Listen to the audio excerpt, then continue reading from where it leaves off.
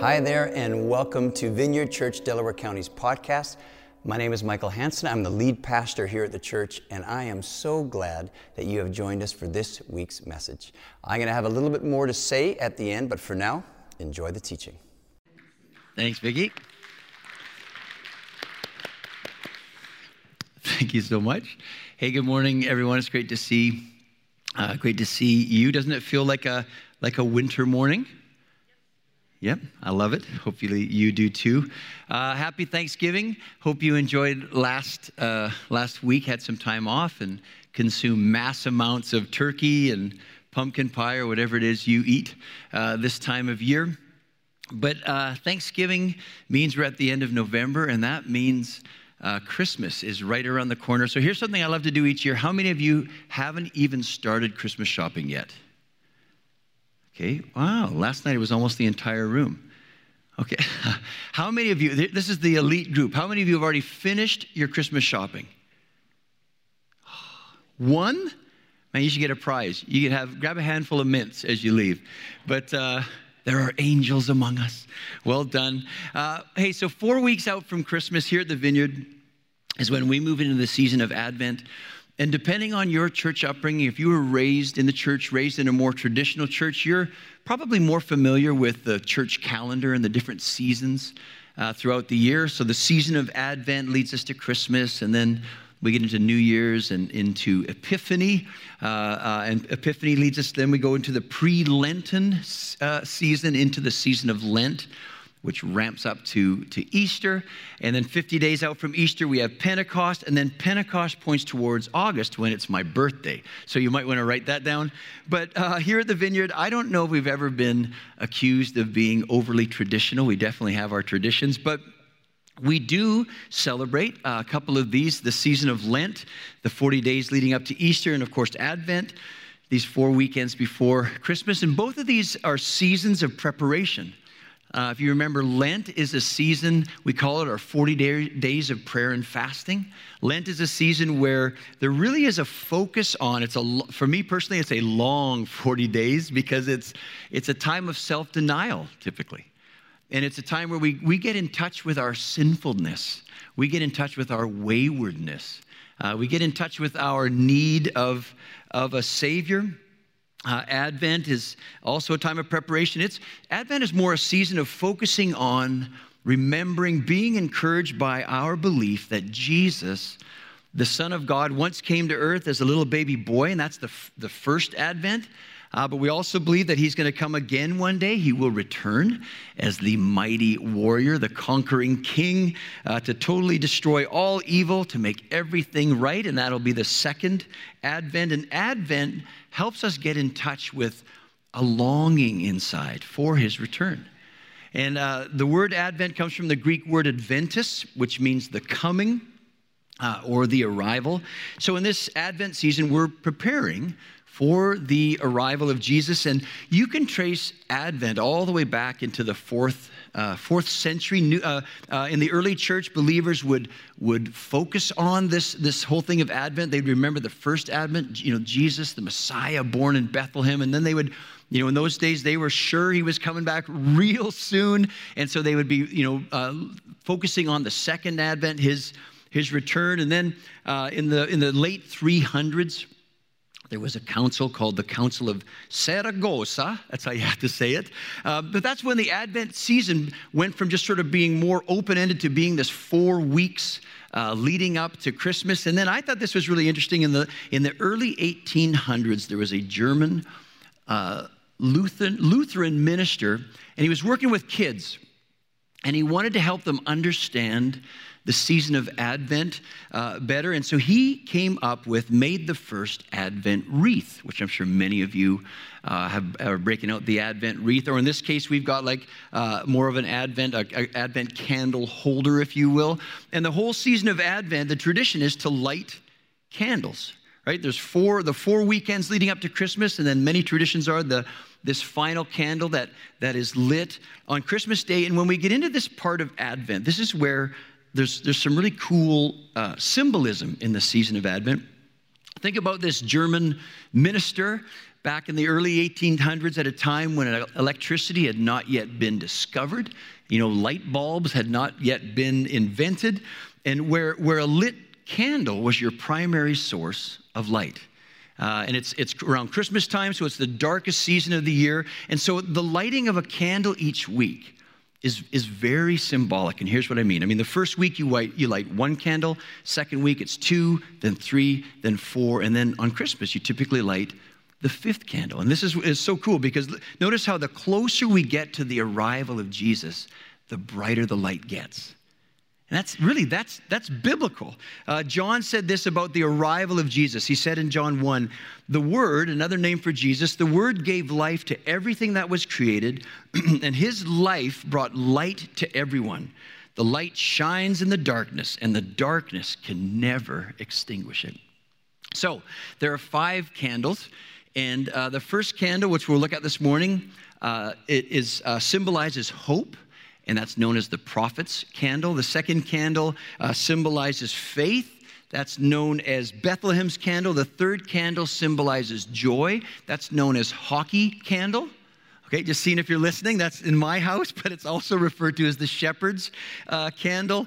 The fourth candle symbolizes peace, and it's typically called the angel's candle. And then the 5th candle, which we're going to light on Christmas Eve, symbolizes light, and that's typically called Christ's candle.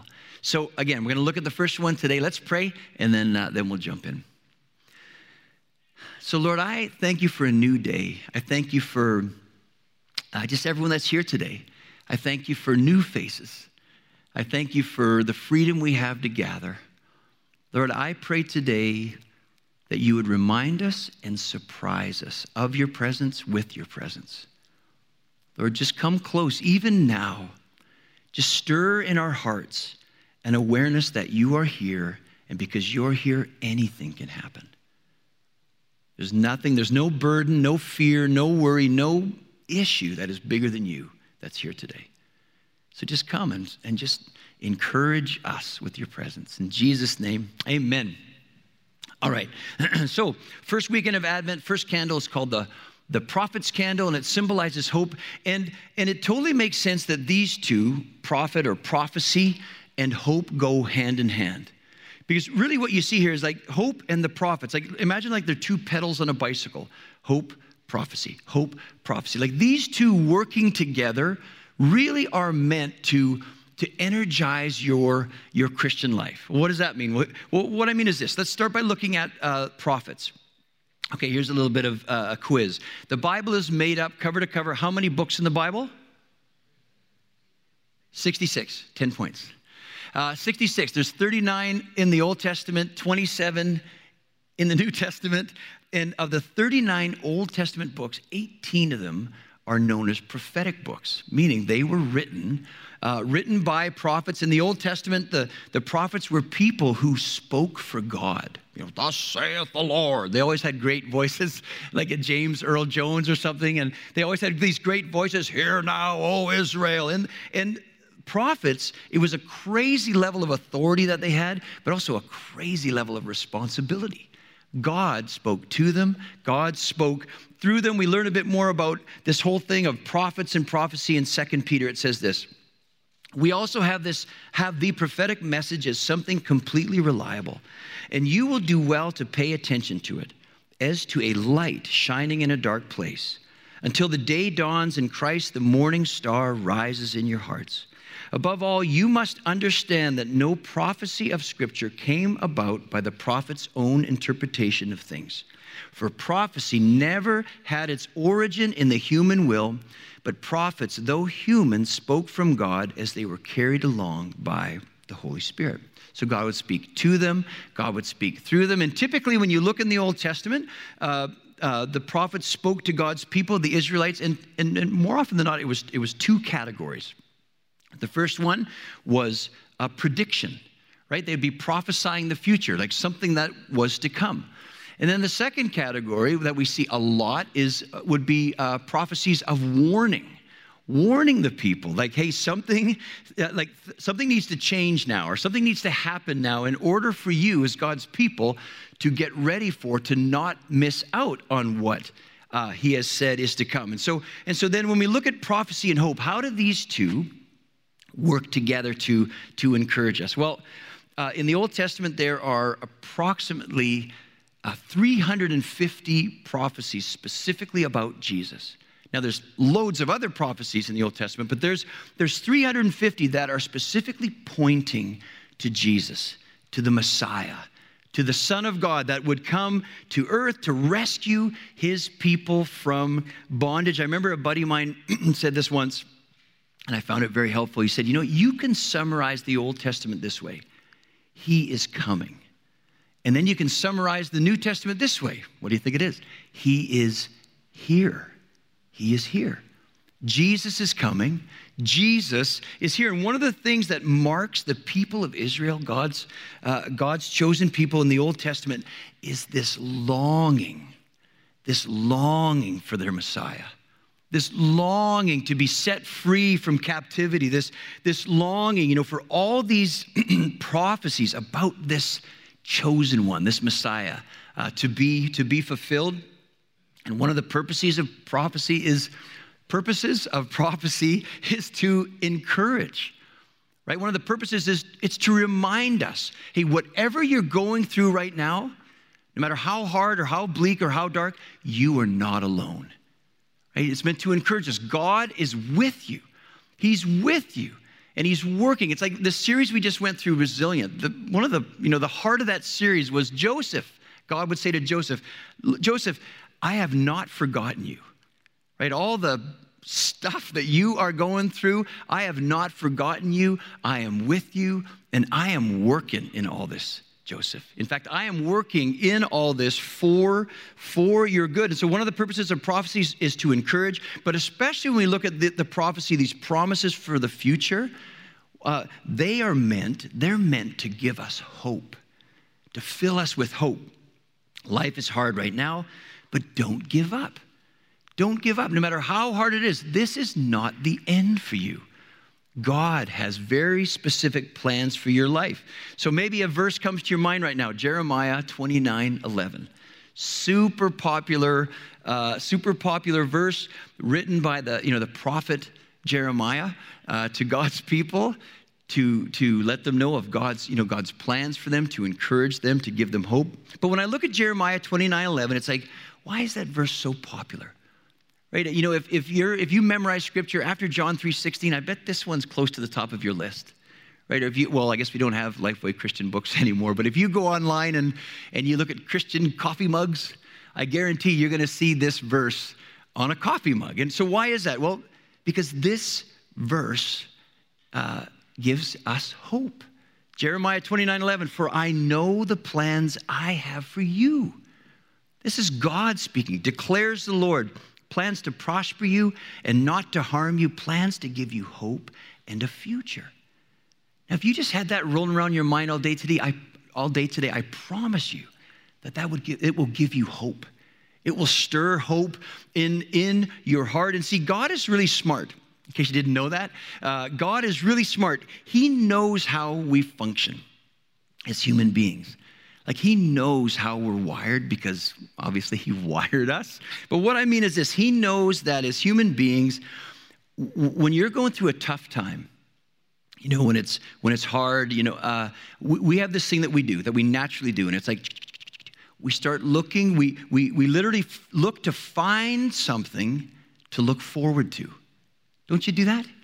I mean, it's something that we naturally do. I remember back, this memory came back to me this week of when I was 19, my now wife, Helen, we were dating. And during that season, I worked as a bricklayer's helper. And that's a really hard job, at least boy, oh boy, it's like you're mixing cement and you're running up and down a ladder, building chimneys with these buckets of mud, we would call it, and you're lugging bricks up and down. And I worked for a guy, I can still picture this guy. He would just natter at me. Michael, he would natter all day long. And there'd be so many days where I'd be like, well, I won't tell you what I was thinking or what I was mumbling to myself. But there was like, I hate this job, right?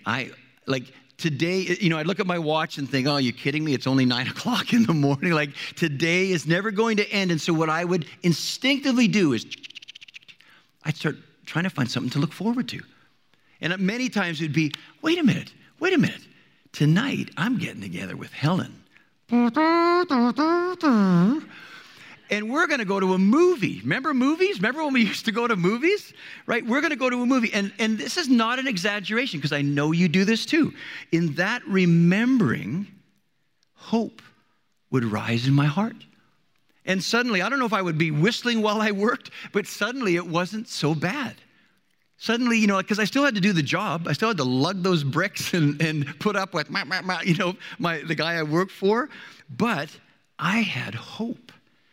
And the hope made all the difference. So in that remembering, that whole thing of, looking forward to something, it is a simple but super powerful discipline. And here's where God is so smart, and where prophecy and hope work together to energize our faith. This discipline of finding something to look forward to, right? To get us through hard days, hard times. Something that we all instinctively do is also a foundational discipline of the Christian faith.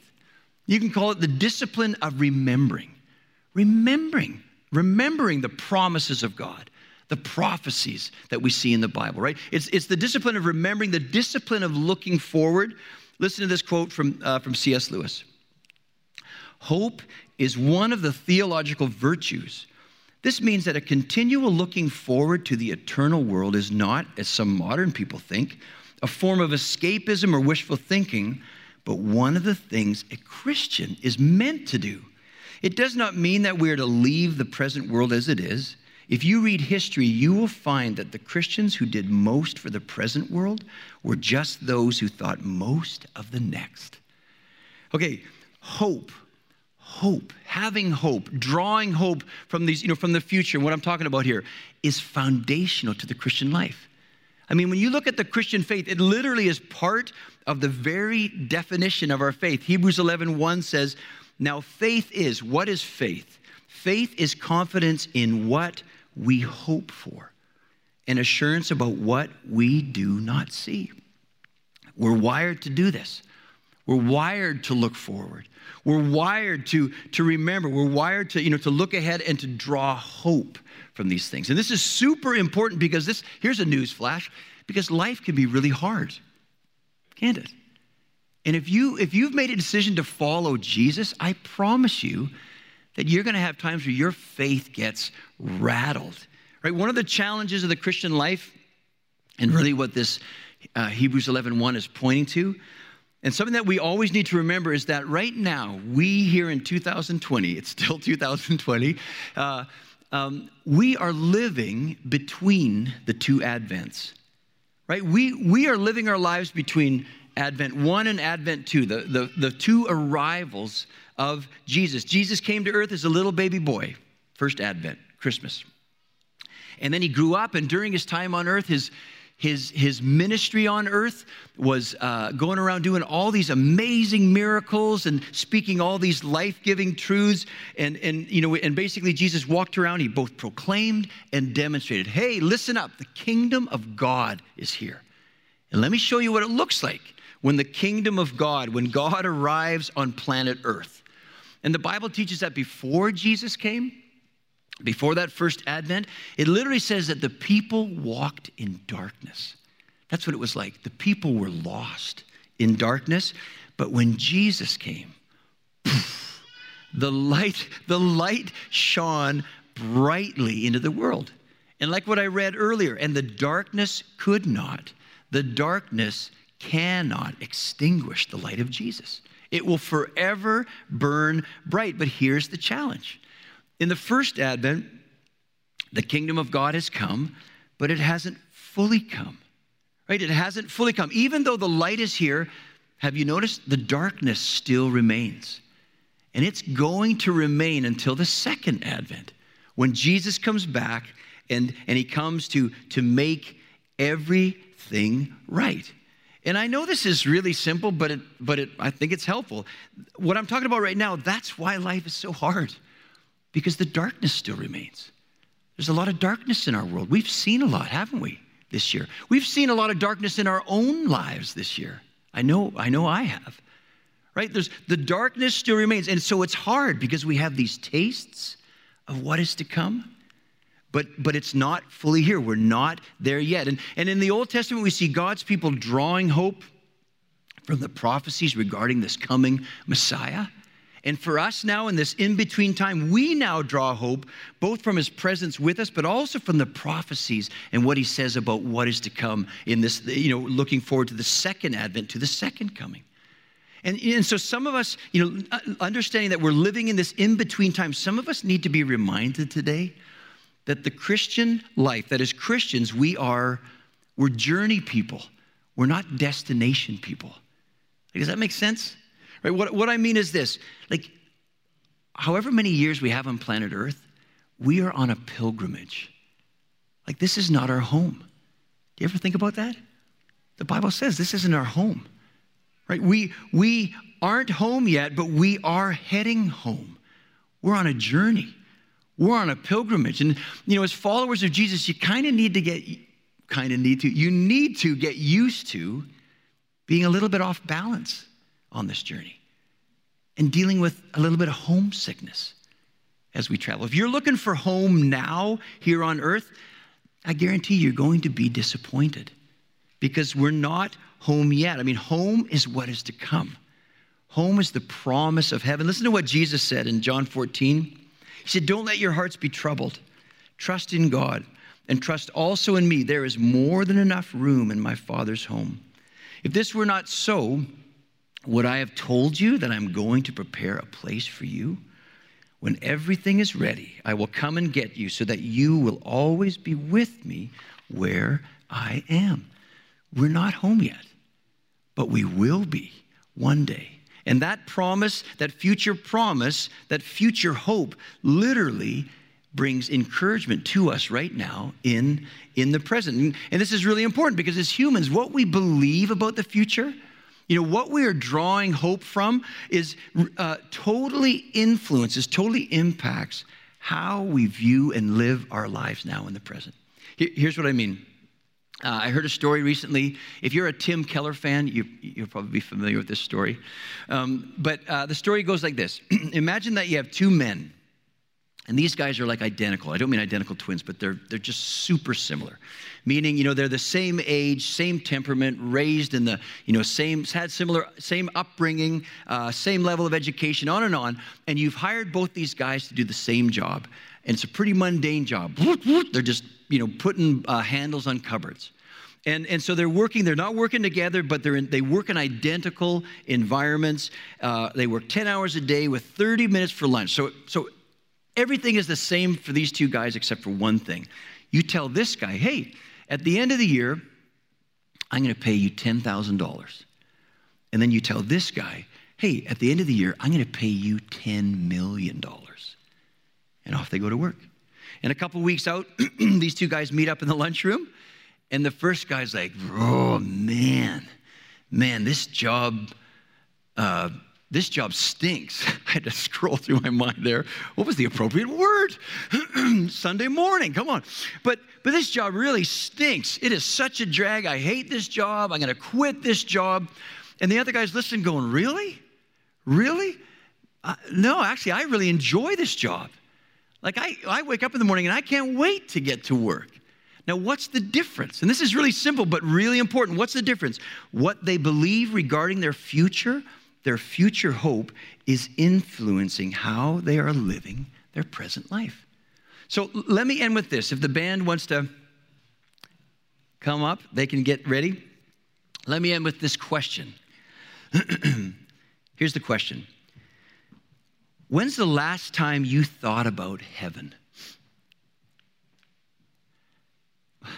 When's the last time that you just, got quiet and just thought about this place, this amazing place that Jesus said, hey, I'm going to go ahead of you and I'm going to prepare this place for you.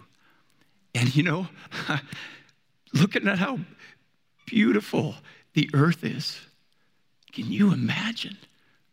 Can you imagine Like the Bible says that we can't even imagine how beautiful this place is going to be.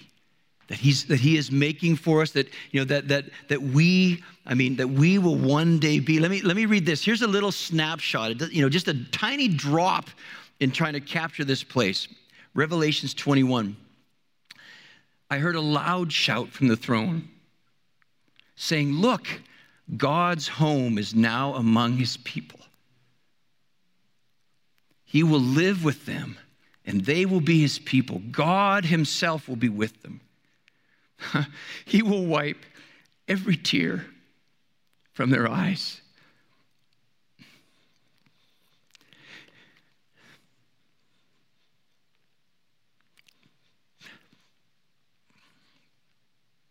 It's not in my notes to have a breakdown right here.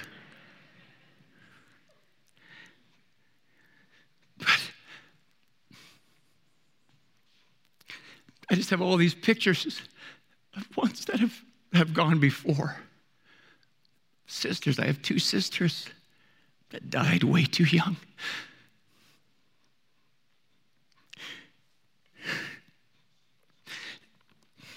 So just imagine this place. There will be no more death, no more sorrow, or crying, or pain. All these things, gone forever. And the one sitting on the throne said, "Look, I am making everything new." And then he said to me, "Write this down, for what I tell you is trustworthy and it's true." Like that's just a glimpse of our destination. That's just a glimpse of, of where we're going. I mean, that is worth so much more than $10 million. Like, no thanks, give me that. Give me that. And see, and the plan is that we would look at that, be reminded of that, and that we would draw hope from that place, from that promise, from that prophecy, right? It's meant to bring energize our Christian life as we travel this journey that we're on. Let me say one last thing before we go back into worship. One of the things that I pray for us as a church family, I pray for kingdom confidence. Kingdom confidence, that we would increasingly believe that this is all true. And not just this, yes, this, but all the promises of the Bible, that we would be a people who would believe that it's true. And I pray for that for lots of reasons, but one of them is because the natural overflow of kingdom confidence is that you're going to share that with others. And I know this because I've been talking to many of you. For a lot of you, you've been getting stirred up with a desire to share your faith, right? But you struggle because you go, what do I share? I don't know what to share. I get so nervous. Well, look at this. For those of you who are being stirred up, this is one of the things that we share. It's not some memorized evangelistic formula. What we share is the hope that we find in Jesus. And in most cases, we're still going through the struggles. We're still having to lug the bricks, right? But we have hope. And that hope makes all the difference. Let me end with this scripture. Romans 8:23 says, "For we know that all creation has been groaning as in the pains of childbirth right up to the present time. And we believers, we also groan, even though we have the Holy Spirit within us as a foretaste of future glory. For we long for our bodies to be released from sin and suffering. We too wait with eager hope for the day when God will give us our full rights as his adopted children, including the new bodies he has promised us. We were given this hope when we were saved. If we already have something, we don't need to hope for it. But if we look forward to something we don't yet have, we must wait patiently and confidently." Why don't we stand up? So as I light this first candle, the prophet's candle that symbolizes hope, I want us to remember and celebrate the first advent, the first arrival of Jesus. I also want us to remember and look forward to the second advent when Jesus will return to make everything right. But, as we look at this very alive open flame, I also want us this morning to remember the very real and active presence of God that is with us right now. And so as we go back into worship, I want you to be sensitive to his presence. And for some of you, what might help you do that is just even as the music starts, just to say, Lord, just tune me into you. Lord, make me aware of your presence right now. And I encourage you to do that. And as you become aware, just be responsive to him. So we're going to sing a couple songs, and then we'll come back and we'll have a time to respond. And during this time, if you grab communion elements, feel free to take communion on your own with your family. If you want to grab those, just go on back there at the tables in the back. You can grab that. So let's worship, and then we'll respond in a little bit.